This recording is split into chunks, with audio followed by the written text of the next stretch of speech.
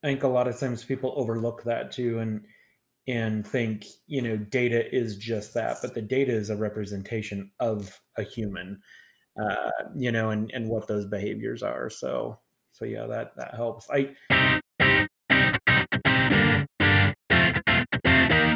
Welcome to 33 Tangents, a weekly podcast featuring a rotating panel of co hosts that all work together in the same company but live in different areas of the world.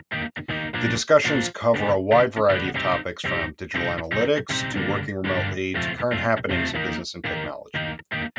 Our regular day to day conversations often go off in various directions, and the goal of this podcast is to share our ideas and find new ways to engage with others.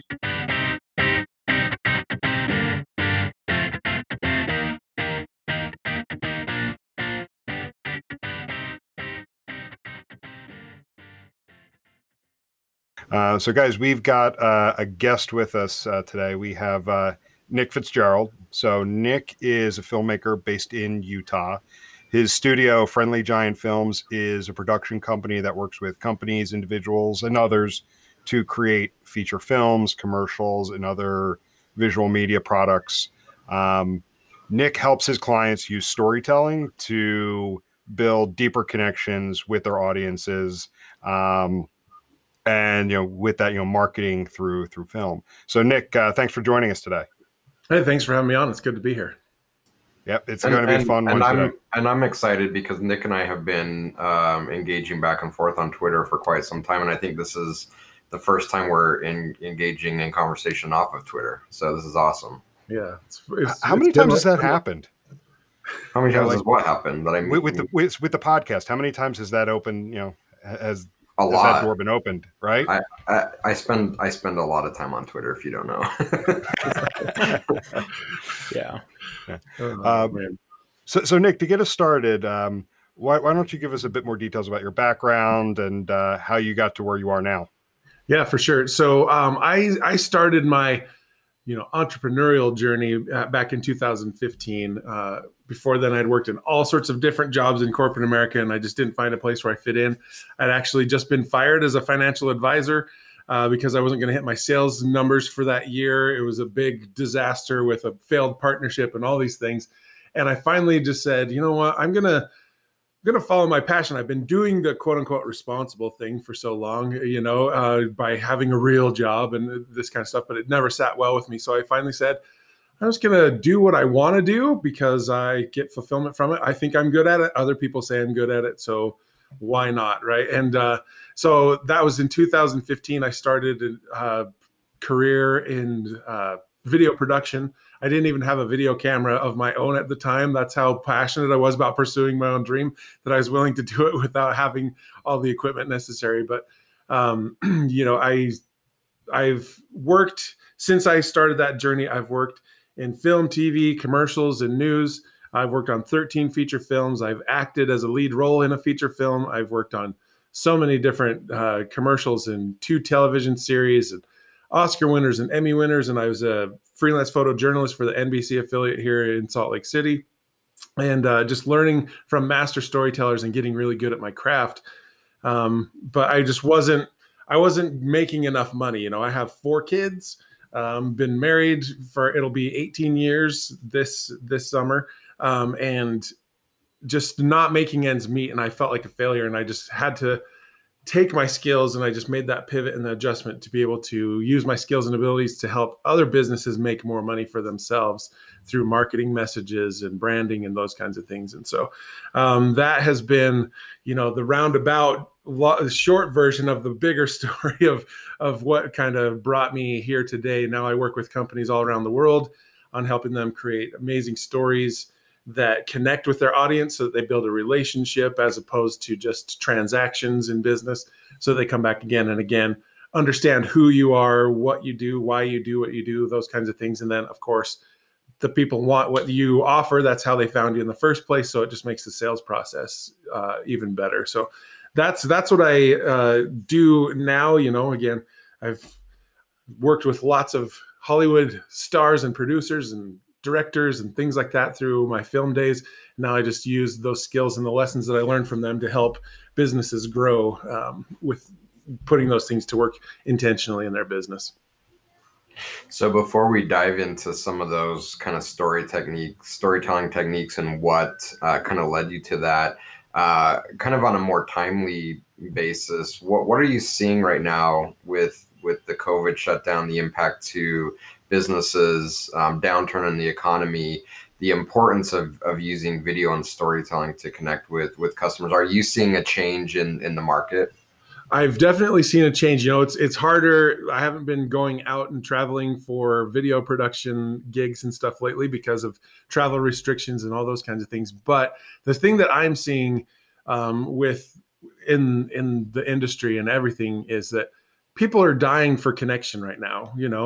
All of us are joining from our home offices and we're connecting virtually. And a lot of us, I work from home out of my office all the time anyway. So that's not different for me, but a lot of people are having big changes that way and not being able to even connect with extended family members and things like that. And so people are starving right now, what I'm seeing, for connection and want to be able to reach out and have communication and interactions with people, because that's been taken away from a lot of us in our day to day. And so what I'm seeing how businesses are using it is video is the greatest and the quickest way to be able to convey a message, but also to connect. Like the four of us are sitting here on computers, but I can see all of you. We're looking at each other virtually, those kinds of things. You can hear the sound of the timbre of my voice and expressions and all those kinds of things. So using stories, one is humanity. That's what, whether we were gathering in caves millions of years ago, telling stories around campfires or scratching the pictures out on the walls, or gathering virtually like we are now today in Zoom meetings and virtual conferencing and those kinds of things. Humanity is storytelling is what binds humanity together. And I'm seeing more and more people longing for a connection. And with businesses specifically, to be able to utilize the free tools that you have. You have an iPhone, or you have a computer, or have a laptop with a camera built into it. You have tools and resources at your fingertips right now to be able to be that connection, to be the one that's facilitating conversation or things like that with your client base or your audience or who you're trying to market to. And while some people might not be in a financial spot to be able to take action right immediately, they're going to remember those interactions and that you were a facilitator of connection because they saw your face, they heard your voice, they heard your message, they heard what you had to offer. And they're going to, as you're intentional with it, but also consistent with it, it's going to continue to resonate with them, and they'll come back and keep following along with you and eventually partner when the time is right. But that's what I'm seeing right now, is that there's just a really sincere longing for connection, and businesses have a great opportunity to be genuine in that message and putting things out there to serve people, not just looking to always make a sale. Yes, we're in business to make money. Anyone who says otherwise is lying to themselves or to you. But when we are serving and giving value in all the ways that we possibly can, but they can see us while we're doing it, there's a lot of power to that. Yeah, for sure. Yeah. So I'm interested in, and maybe we can dig a bit more into how you're specifically helping companies, but I'm assuming part of it is actual production of videos. How is that changing now with lockdowns and limited travel? Are you doing more strategy, or are you finding creative ways to still continue to help shoot video content? What does it look like today? Right now, today, it's more strategic, where we'll align and come up with the vision and the goals and things like that for the message we want to put out, and then giving tips or giving a prescription, so to speak, of how to shoot that, and then I have them send footage to me and my team, and we edit and put the things together. Right. So there's a lot of, it's more of a strategic play on identifying the messages that are going to connect with people right now, especially. But then if they're wanting to have something that's more produced as opposed to just like a Facebook Live or something like that, then we would go into, like, I'd say, okay, here's the story. I need you to get this type of shot, these types of things with their phones, or if they have a camera themselves, and then send them in and we get them edited and put together. That's how the video production side of things is going. But I've had a lot more strategy discussions. And I just finished a training yesterday that was a 9-part training that went through like my storytelling framework to help people start to really think about their messages, because even businesses, I find a lot of people fall into one of two categories where it's like, I'm not really interesting. My business is kind of boring. Are people going to care? Like, I don't have a story to tell. Or they've had a lot of experience and they just don't know where to begin or what to keep private versus share publicly and that kind of stuff. And so I've been helping people like understand, the stories that they have that are pertinent to their business, being intentional in their messaging. And then that helps them identify the stories that they can share, whether that's again through a Facebook Live or a podcast or a Snap or a TikTok, even something super small, or into a more highly produced, story that has editing and music and other things involved in it as well. Yeah. And by the way, I think everybody has a very interesting story to tell. Sure. And I think it's important for businesses to realize that. And I like the word you use. We use it a lot as well. I think you said being intentional in how they craft that story and tell that story. I think it's now more important than ever. As a quick aside, I've always had this dream to produce a podcast series where I drove around to small towns in Utah and just found some random stranger and put a recorder down on the table and said, just talk. Because I think we've kind of got burned out with the overproduced reality television that's fake. And we're finding that people's true stories and what they're about is very refreshing. That authenticity is something we've been missing so much. And I think it's true of businesses as well, that you might be a dentist office, or you might be, you have a production company with a warehouse and that's it. And it may seem boring, but I guarantee you there's a story there that people will find fascinating. Absolutely. And that's the thing. Whenever I sit down with somebody, especially people that don't think that they have a story or they're not interesting, is when you just sit down and have a conversation.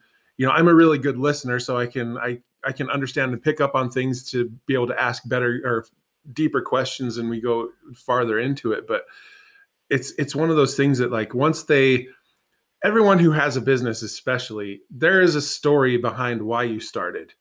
Even if it's a boring production company with a warehouse and that's what you do, there's a reason why you got out of whatever job or career path you were in before, or why you decided to go down that path. And there's a power behind the people that you employ and why they chose to work with you, and all these different types of angles that a lot of people, they love to see the human side. I know, like I can't remember what network airs it, but it was like the Undercover Boss type of show where, a multimillionaire or a billionaire goes in disguise and gets to know his employees and sees how his company's working at a different level than he's used to. People love that kind of stuff because they get to really see the human side of how business works. And, every single one of us who own a business or is building a business or wherever you're at in that journey, like, there's a passion and a drive that you have to serve and help people. You've come up with solutions to problems, and you're now offering it to the world to be able to help them improve their lives. When you approach and tell your story and talk about your business in that way, as opposed to, like, we're going to get into data and those kinds of things, they aren't at odds, but, like, instead of just telling facts and figures and numbers, those are going to help some people make a decision. But when they see the underlying passion and the reason why you're really doing it and why you're trying to get your solutions and help people out in their lives, like, that really resonates with people. And so that's what I see a lot of businesses. There's been a shift, and people are making that more of a priority, but there's a lot of people are still stumbling along trying to figure out how to do that, or even to get the courage to dare to put something out there and be vulnerable, so to speak, with their messaging. Yeah, for sure. So kind of going down that line, I'd love to hear your background on what led to the naming and branding of Friendly Giant. Yeah. So I'm 6'9", so I'm literally a giant. I played high school, college, semi-pro. Like 6 feet 9 inches. Yeah, 6 feet 9 inches. So on this webcam, it looks like, you're just close to the camera. You're actually just on your knees, and I'm sitting on the floor. Gotcha. Okay. So, I played collegiate and competitive basketball when I was younger. And so I've always been tall. Like when I was in 6th grade, I was 6 feet tall. My freshman year of high school, I was 6'5", so I always stood out and was head and shoulders above everyone. But when I started working in film, I worked a lot in the grip and electric departments, which is all the lighting and things like that. And there was one movie in particular where I was the best boy electric, and the director of photography was a guy from Australia. He's actually the Lethal Weapon series that was on Fox. He was the director of photography for that series. And every time, he was a tall guy, he was about 6'3" or so. But every time he saw me, he was like, man, I love having the giant on set to be able to do stuff. And I'm a nice guy, And so he started calling me he's like, where's my friendly giant at, when he needed something. And so it just kind of stuck in every set that I went on after that, because in Utah, it's a small knit or tight knit film community. So you work with a lot of similar people on different shows and shoots and stuff.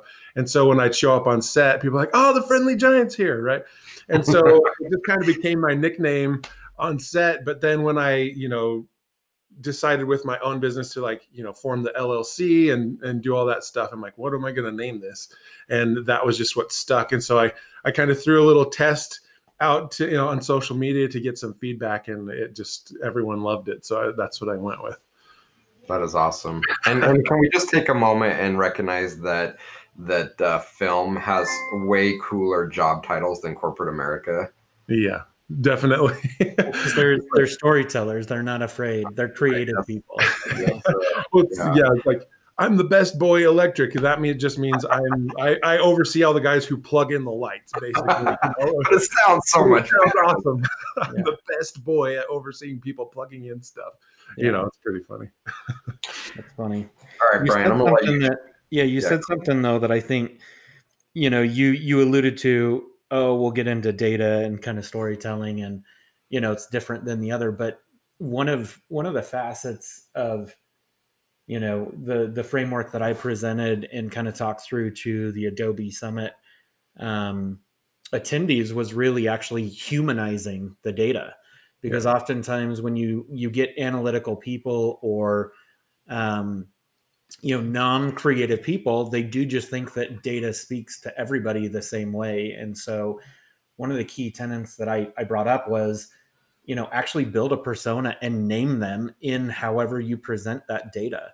And, if you're looking at a segment of group of mobile users, say Molly, the mobile app user, or whatever it might be, using a little alliteration, even in the English language there, will also help personalize it and humanize it. So I'm curious how you see that, or how does that apply with what you're doing and in crafting that story, creating a persona that's relatable and not just having it be a story, quote unquote. Right. Well, and that's the powerful side, humanizing everything. Like when I worked in news, they always wanted to find something sensational and to really drum up the emotion to be able to draw the people in and things like that from the beginning. But when it comes to what I see with using data and things that seem impersonal, or that data is not a person, but it's still a character in the story that you tell, and it's still influential on the decisions that people make and how people run their business or make adjustments and all that kind of stuff. And just like you said, when we name it, whatever it is, like my framework is similar, where I always, this first step is always beginning with the end in mind, having an intention. What do we want? Yeah. What do we want the audience to feel, think, and do as a result of this story? When you're presenting data, that is obviously you're wanting to help people think and analyze things. What are you trying to convince them of? Right. With the end in mind, as you said. Yeah. Yeah, exactly. Yeah. And when you can, I always do, my order is feel, think, and do. So I try to get the emotions going first, because even when people who are analytical or data driven in their decision making, they are that way because of emotional responses that they've had throughout their life that have given them that outlook. And so when you can connect emotions to those other things, I think it's huge. And giving it a name, I talk about introducing the conflict. What is this, in the angle with data? Like what are the issues and the problems that we're studying that this data addresses, right? Yeah. So identifying that and introducing it early, because again, like with conflict, you guys can see by my background, there's some Star Wars stuff in the background. There's a lot more that you can't see, but like Star Wars is an example of, like, they introduce the conflict immediately. It's a period of civil war that's in the first line of the title crawl in the movie, and then the conflict just gets more complex as the story goes. But when we can, introduce that, but then introduce all the key characters. Who is this data or who is this conflict affecting? There's the main character, which might be the business that you're running these numbers for. They're the hero of the story, so to speak, the Luke Skywalker character. That you have all the supporting characters, that, and as you name them and address them and give them a purpose and intent and background, those kinds of things, it just helps the audience really like connect to where you're trying to lead them to go. It gives them buy-in. It gives them a reason to care about the numbers. Like when I was a financial advisor, it's funny to have been a financial advisor, but like I am not a numbers guy. Like that's not what drives me. I'm all about creating relationships and the emotions and things like that. So when an underwriter would come in with all of his charts and things like that, and he was just going into the techno babble, like I would just switch off a lot. But when we started talking about the practical applications and how it actually affected our clients or the people that we worked with, and the economy and all those other factors, it made it a lot more interesting for me to be able to use that information to be able to present it in a way that showed it as a solution to my clients and things like that. And I see that with businesses as well. Like so many lead with just the numbers, or some people dance around the facts and figures and like try to avoid them at all costs. But because, as a creative, I know I drive some, technical, logical thinkers crazy with the way that I do things. And it goes the same way but they don't have to be at odds with each other. Like as we marry them together by introducing that conflict, what is the problem that this solves or is addressing? And then we lead the people on that journey by introducing the characters, naming an enemy. Who is the bad guy? What is the big problem that is being represented in this data or in this story?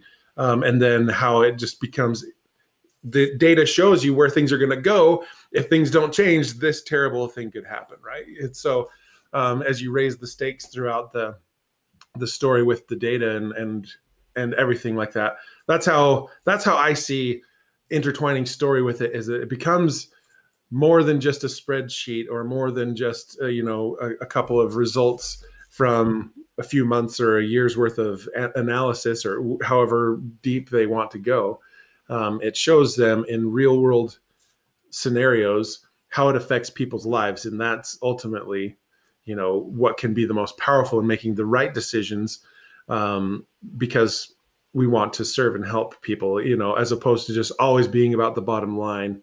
It helps us be able to craft things in a way that we can truly serve, but also make money or improve things, our retention rates or churn and all those kinds of things that we go through in business. So that's just a little bit of how I see, how the data should be a character and relatable and become humanized to the companies and to the people that are making the decisions based on it, because ultimately it affects more than just the numbers in the spreadsheets. It's human lives on the back end that are truly affected by it. Yeah. And I think a lot of times people overlook that too, and think, data is just that, but the data is a representation of a human. Exactly. And what those behaviors are. So yeah, that helps.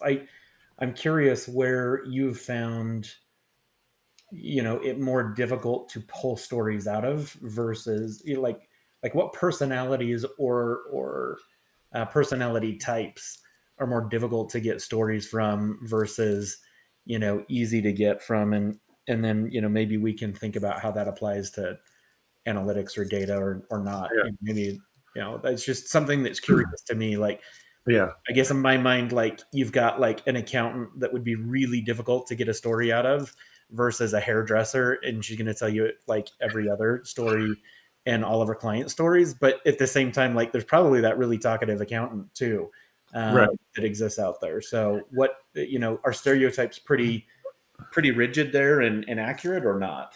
I've seen, like you said, there are anomalies and stuff like that, but typically introverted type of people are going to be, it's going to be more work to be able to get them comfortable to open up.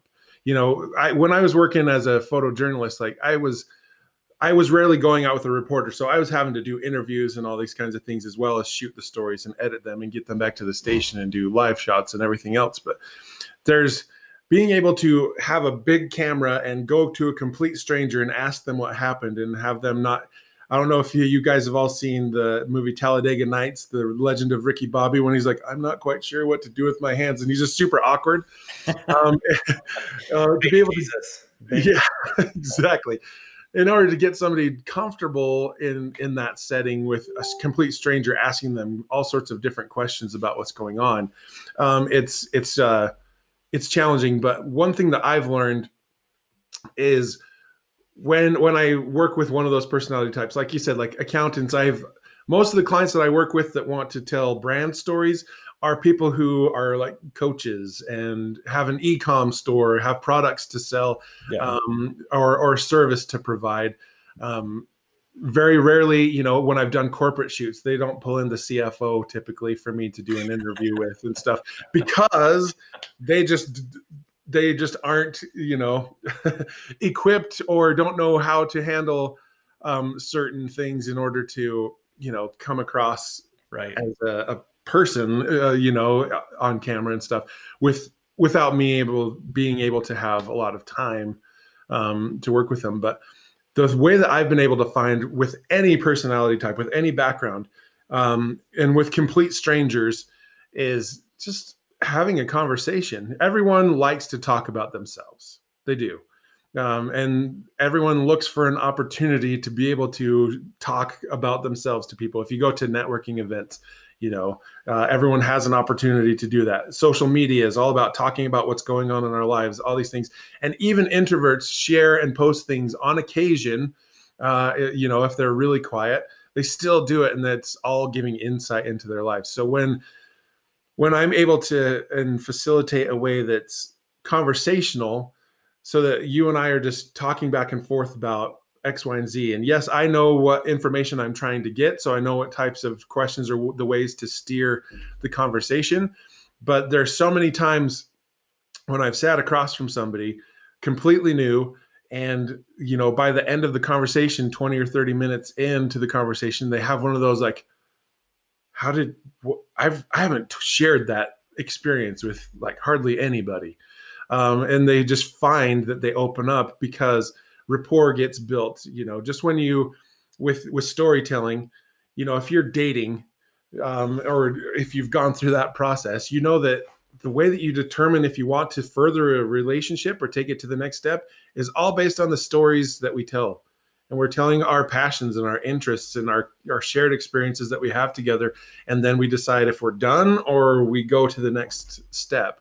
And that's what I see with business, and especially with data, when you can pair those together, where you're having a conversation about what you want to have, what your dreams and what your hopes are. This is the reality of the situation. How do we get to that point? If I want to, like my wife and I, when we were dating, if I wanted to get engaged to her, challenges rise up, and there's things that I have to do in order to get that outcome, or in order for everything to work out smoothly so that everyone's, happy about it. And that's where it's, and my wife is a total introvert that way. So it's like learning to extrapolate information from somebody who's closed off is a challenge, right? But when you can find any way to make it more of a conversation instead of a presentation or an interrogation, that is when the gold really starts to come out, and you understand the other side of the conversation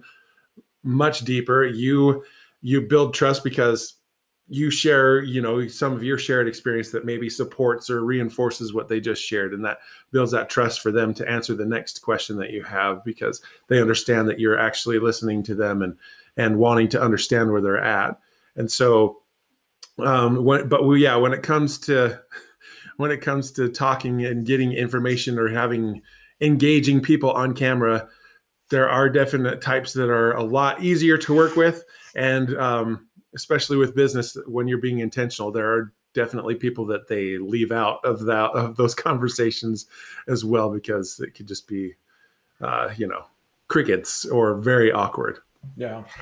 So I want to ask a question about some of those business interactions, because one of the things that we're seeing right now, and one of the things that we're talking with companies about, is the importance. Again, I'm going to bring up the term authentic, or being, having authenticity in your message, where so many companies are being forced to digital only in order to interact with their customers.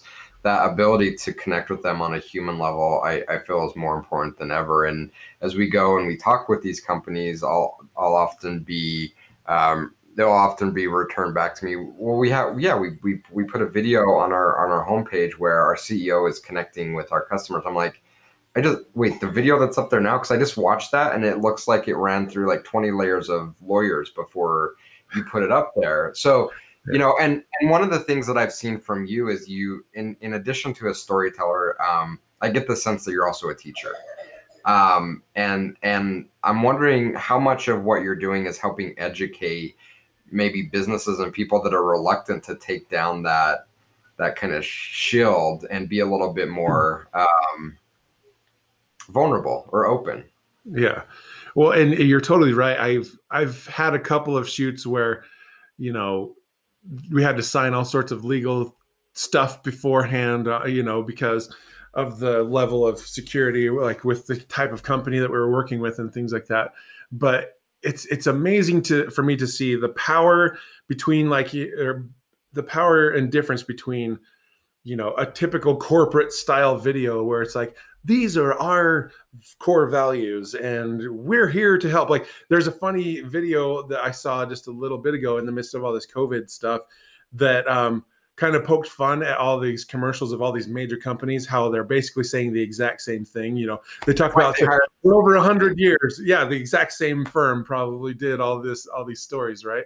And while they're playing into the emotions of the moment, when the COVID stuff goes over, those messages, they lose their power afterwards. It's not something that lasts or has longevity to it, hopefully, right? But as we build those messages to be more personal and vulnerable and things like that, like you said, the vulnerability for me isn't in necessarily sharing, a personal, almost maybe tragic or sad type of experience. Vulnerability for me, especially in entrepreneurship, is crafting a message intentionally, putting it out there, and then you have no control over what the audience does with it, whether they fall in love with it, whether they like it, they share it, they subscribe, they buy, or if they hate it or they roast you in the comments or things like that. But the thing that I have found is like the stuffy corporate type of stuff that's out there. Every company has very similar core values, and it's all been done, in order to make people build some or feel like they can trust them in the long run is the long thing.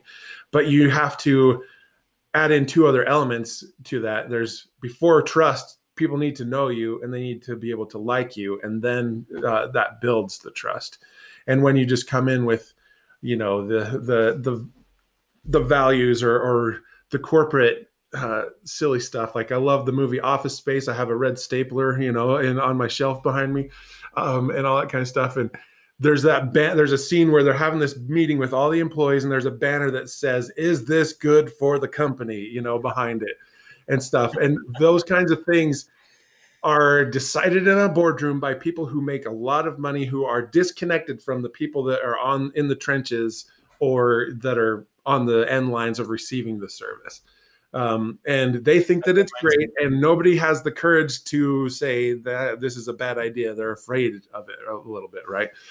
And so it's just one of those things, when you build it wanting to tell a story to connect with people, to help them understand why you started this business in the first place. Was it the result of, a change in jobs or being fired or laid off or an economic downturn, or what were the things that inspired you to even get started and create a business in the first place? But what were the new challenges as you started on that path? What are the things that you learned? When you share those kinds of things, it's so much more powerful to the people that see it, because they're going to see you as a person instead of a suit, or just an entity. There's reasons why brands like Apple, like, most everyone has an iPhone. A lot of people have it. And even though a new one is released every year and the one in our pockets works just fine, people will stand in line and pay over $1,000 for the new one because they have that connection to the brand. And it's because of the stories that they told. And Steve Jobs did an amazing job at becoming relatable and sharing the vision and the passion that he had for the things that he was working on. And that sucked in and brought in a lot of people and made them loyal, even when they make mistakes. People are willing to be more forgiving when they have that know and like factor that built the trust in the first place. And go ahead. Go ahead. I was going to say, guys like Tony Robbins, whether you buy into the mumbo jumbo or not, he's a multi-billionaire, but still he tells story after story after story of things that happened to him when he was young, people that he served and worked on. And, he has these events all around the world, and he could just say, "Hey, I'm Tony Robbins. I'm coming to your town. Tickets are $1,000 or whatever it is, and I'll see you on these dates." And people will go and buy it because he has that notoriety. He has that presence. But he gets millions of people every year to go and buy those tickets. And those tickets aren't cheap. They're pretty expensive depending on what you do. And they absolutely love it because he tells stories and he builds a relationship with them. If Tony Robbins sent you a random text saying, "Hey, I'm going to have a barbecue. Would you want to come?" Pretty much anybody who got that invitation would drop everything and do anything they could to go to that, because they feel like they have a relationship with him, that they know him on a personal level. If the CEO of McDonald's did, I would, because I'm an entrepreneur and I would love the opportunity to just go and do it. But a lot of people would be like, "Oh, why do I want to go and do that?" Right? So it's when you share your failures and your struggles, as well as the victories and the solutions that you've come up with, like that again is the hero's two journeys. It's like principles of storytelling through Hollywood and everything. Luke Skywalker, he becomes a lovable character to us because we saw that he was just a simple farm boy, that he had his family taken from him and they were murdered, and he went on this journey and he lost his mentor, and all these things that happened in the course of just one movie of like A New Hope, for example.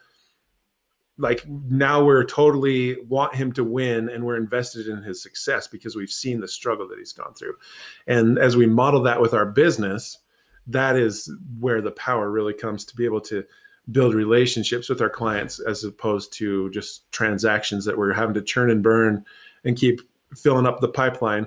We still need to be continually doing that and marketing ourselves. But when we have people that are staying and coming back and buying the next thing that we sell, or, bringing their friends and family along, that is the stories, and being human, showing that side of it is what brings the power and makes that work. Yeah. So the more you talk, the more questions I have, and I'm going to forget them. So I just jotted down a note to try to remember one, and I'm going to try to combine two into a two-part question here. So okay. You mentioned Apple and Steve Jobs. So a two-part question is, how important is it from a personal connection?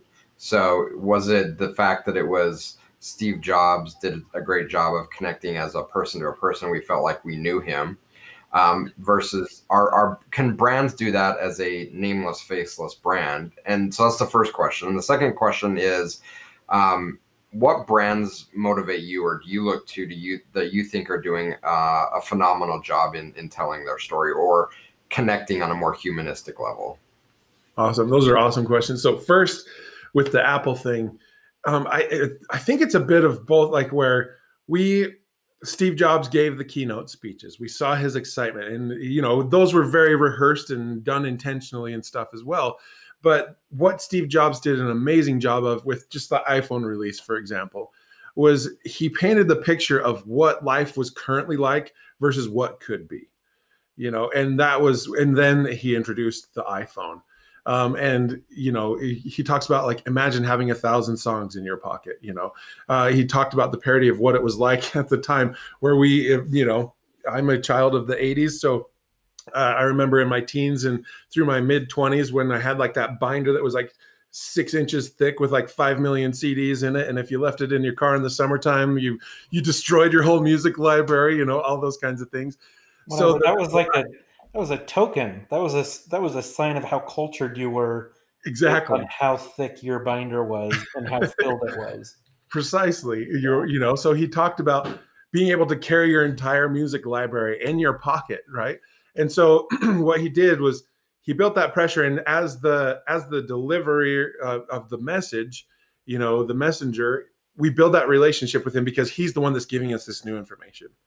But then also the product gave us results. The iPhone was a technological wonder at the time. It did a lot of things that would have been successful all on its own, just been like, if Steve Jobs would have come out and said, hey, we got this new thing, we're calling it the iPhone, and you can put a bunch of songs on it, and you can obviously use it as a phone. You can surf the internet and get your recipes at the grocery store instead of having to make a list before you go home. And there's a camera on it, and there's a ability to be able to video talk with people and send messages with photos immediately. And it's just really cool. Like, it was an amazing product, but because he talked about the solutions that it brought and how it advanced and made people's lives easier, it had huge power. So like nameless or faceless brands with their products, that's the face, that's the character that they can put out if they don't have, that attractive character type of person in the company to be that spokesperson.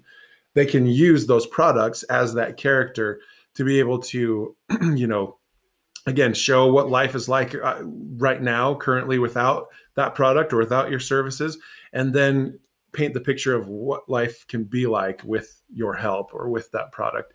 And that is what gets people like super excited about it. People make decisions based on, moving away from pain or towards pleasure. Like right now in the COVID-19 stuff, people are wanting to get away from pain. They're looking for ways to ease their stresses and to make themselves feel better. So you have to craft your message in order to intentionally bring them to that result. When things are great, people are wanting to get more. And so that you make those tweaks, but your products and your services, depending on what type of business you're running, they can become that character, and they should be one of the characters. But if you have somebody, whether it's you as the CEO or you have somebody that's kind of that figurehead that likes to be the dancing monkey up on stage that has all the fun in front of the crowds, you having somebody like that to deliver that message, it just gives another connection point to your business. They have the connection to the product, but now they have a figurehead or somebody that they can relate to that makes them excited. And so, that's what I saw Steve Jobs do like brilliantly through all of the different types of launches that they went through, but especially the iPhone was just, it's the reason that it became an instant global phenomenon and cultural thing, was because of the way that he presented it to the world. When it would have been groundbreaking in just a normal press release to the world, it became a phenomenon immediately. But your second question, brands that I see and companies that I see doing this well, that kind of inspire me.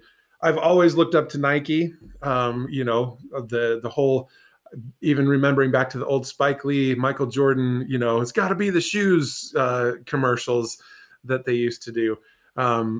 They just have always had a way, even with the controversy and stuff that they had with Colin Kaepernick, like that was intentional. And what happened, what I was inspired by and loved about those campaigns was that it increased buy-in, and the people who loved Nike, like they were committed even more, and it repelled the people that they didn't want to work with, or, it drew a line in the sand and forced the audience to make a decision. And when you can do that with your messaging, you repel the people that you don't want to work with, but then you attract more people that you do, and the people who are already in are going to be even more connected and more committed to your cause or to your products and things like that. And that's what the brilliance that I saw in what was going on. Whether, I feel that all of those moments, especially with the Kaepernick stuff, were done intentionally and with a purpose to be able to do some of those specific things. And then society just ran with it, and they benefited greatly from it. So that's one that I always have looked up to. It's just a timeless brand. You see the swoop and everyone knows exactly what it is, wherever you are in the world, and all those kinds of things. Another one that it's only been a couple years since I've come across this company, but it's a company called ClickFunnels. I actually know the owner of that company. He and I went to elementary school, middle school, high school together, and we reconnected in 2017. But it's a company it's a SaaS company. It's a website type of builder, so you can build a sales funnel for your business instead of just a typical website and stuff. But the messaging and the culture that they have created is way deeper than that. It is a community of people who want to serve and help people, and want to use their business and their skills and their expertise to be able to help other people. And all of their messaging is about that kind of stuff. And oh, by the way, we have this tool to be able to help you get and sell your products, right?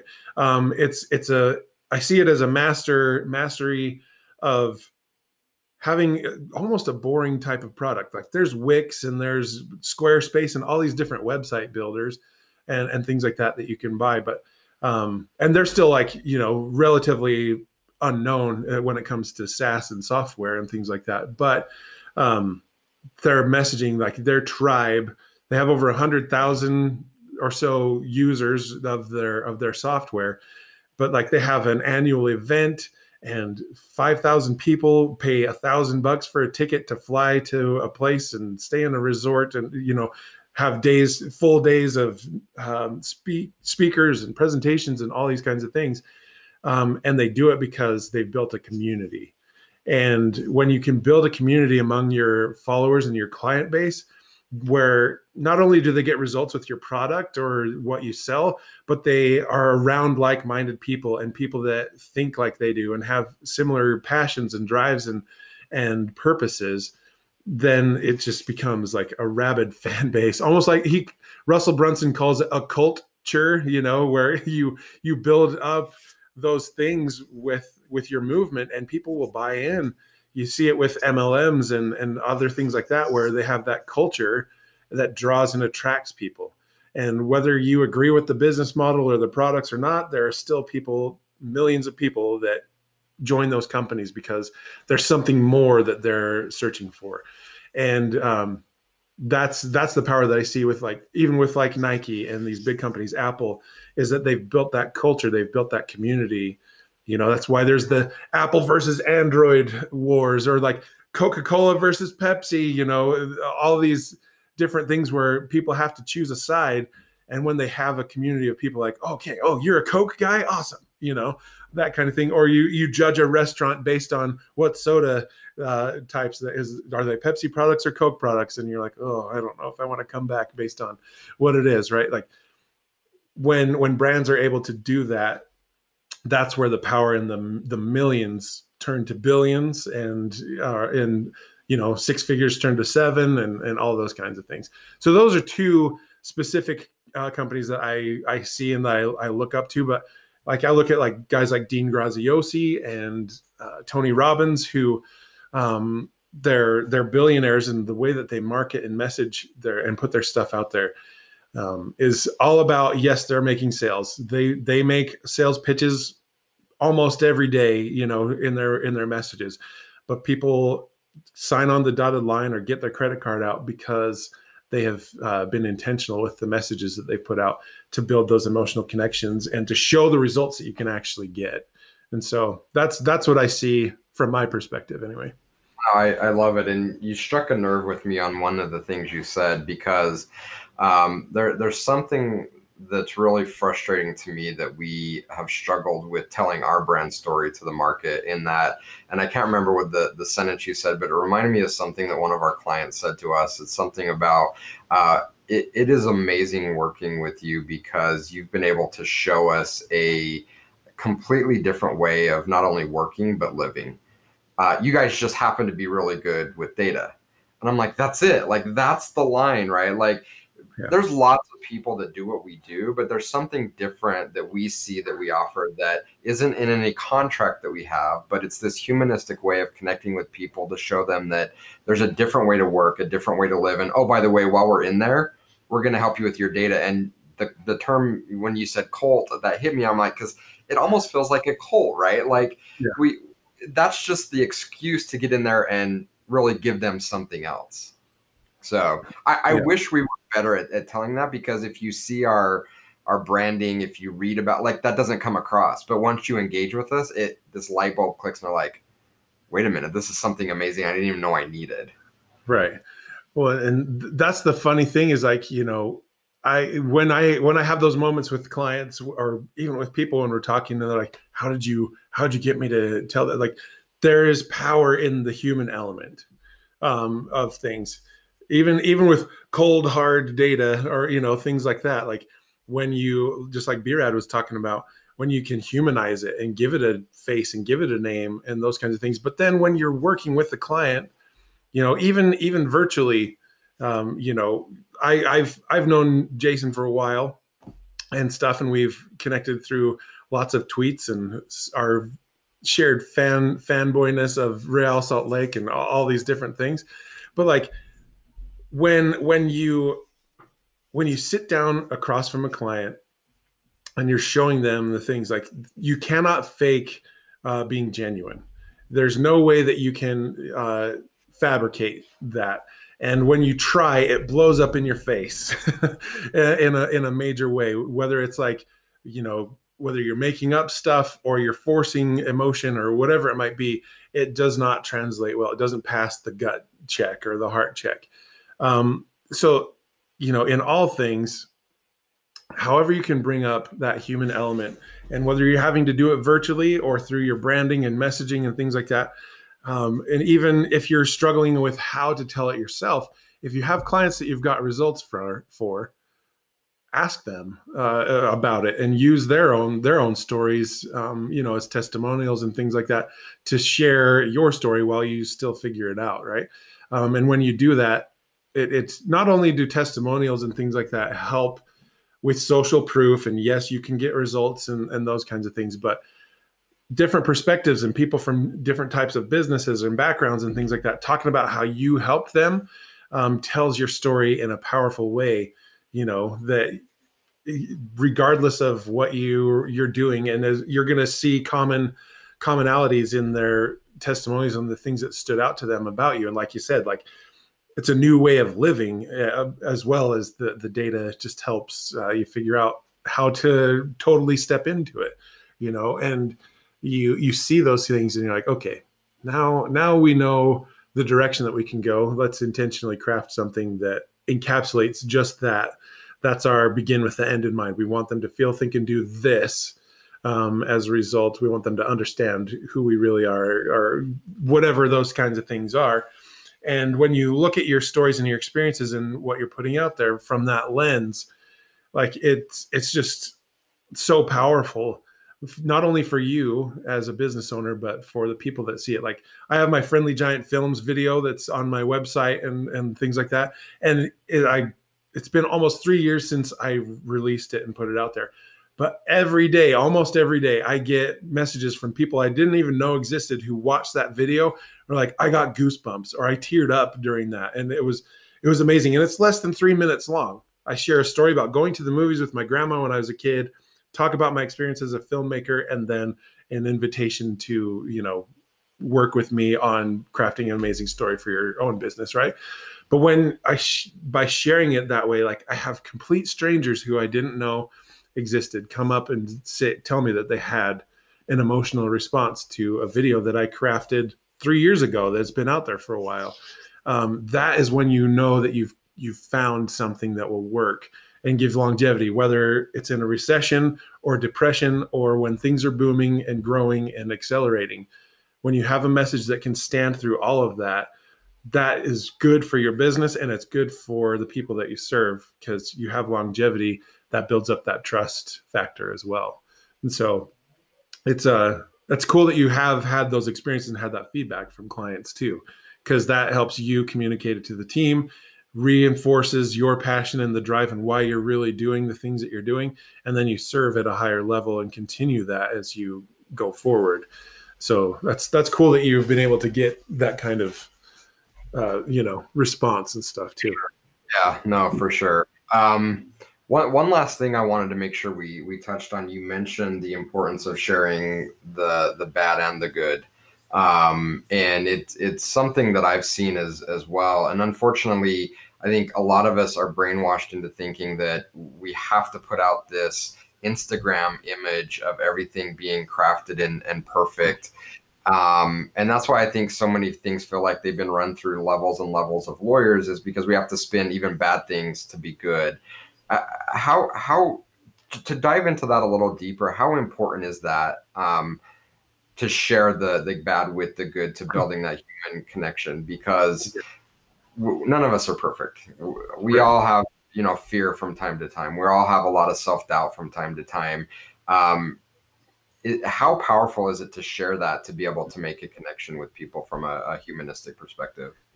It is imperative. It's the key to be able to have that humanistic perspective and connection, because you think of any great movie, any movie that you absolutely love, and the characters that you love and things like that, they went through conflict. We witnessed it. We watched them struggle through things, right?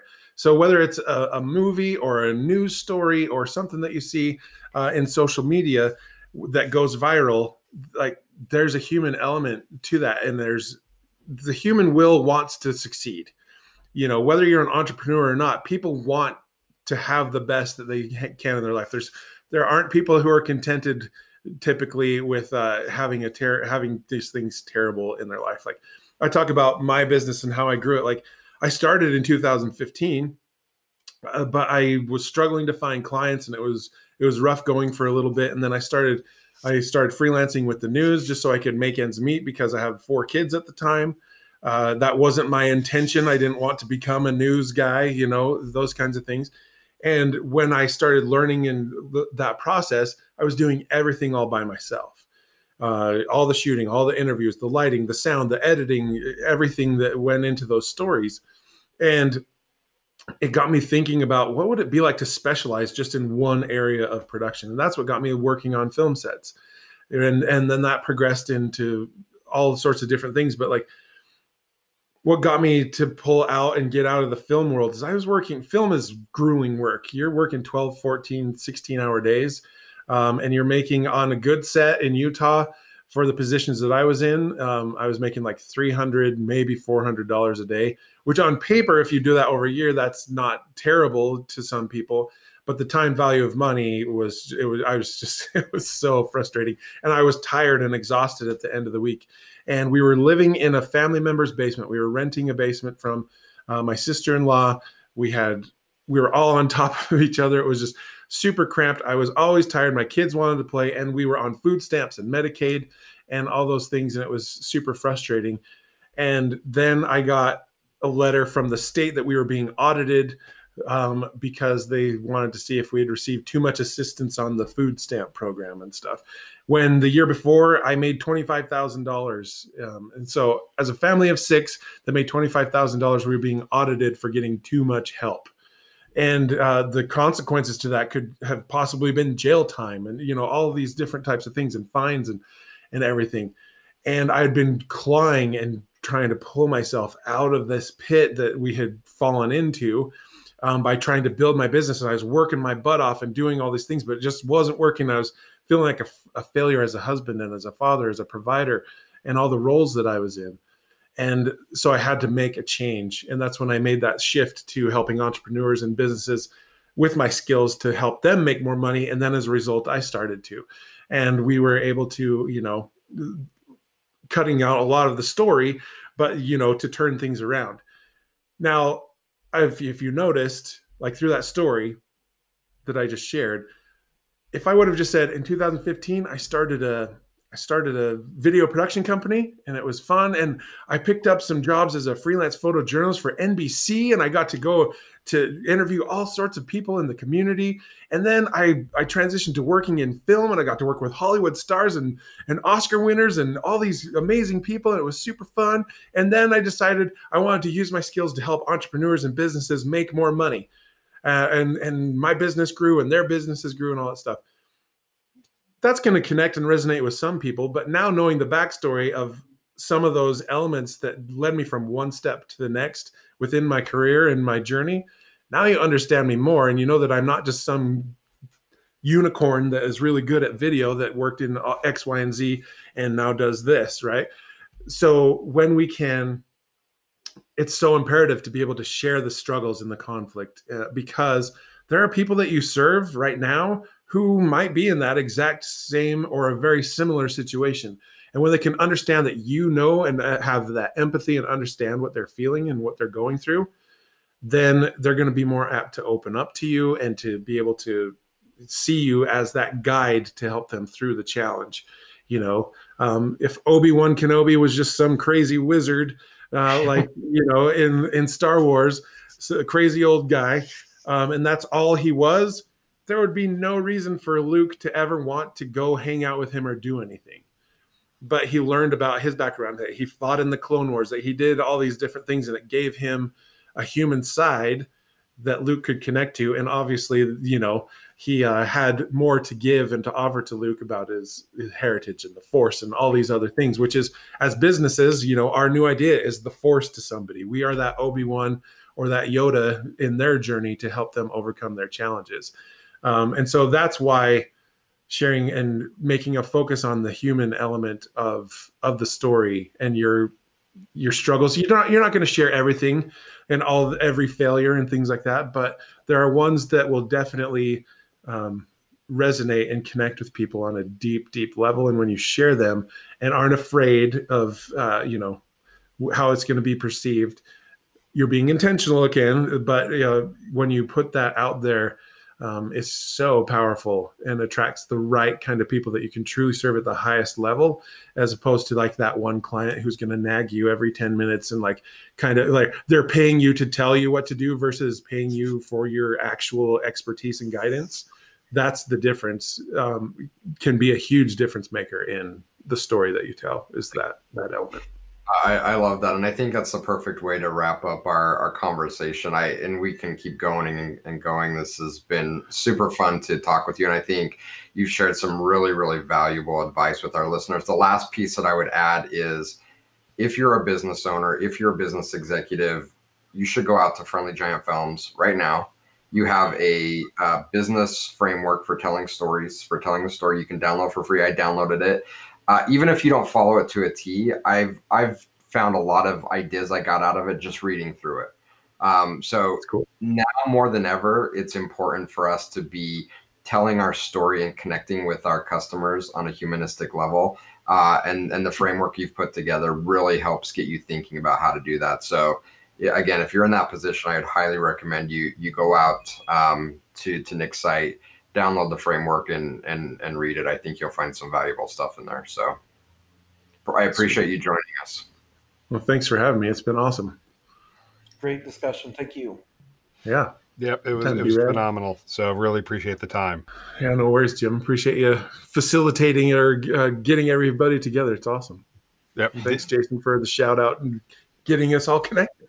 Yeah, no, this was awesome. I'm glad we could make it happen. So, and very timely topic that I think is important for a lot of people to hear right now. So I appreciate you being willing to spend some time with us.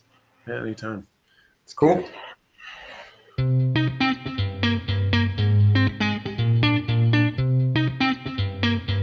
Thank you for listening to this week's episode of 33 Tangents. If you enjoyed what you heard, please rate and review the show on your favorite podcast aggregator so others can find us.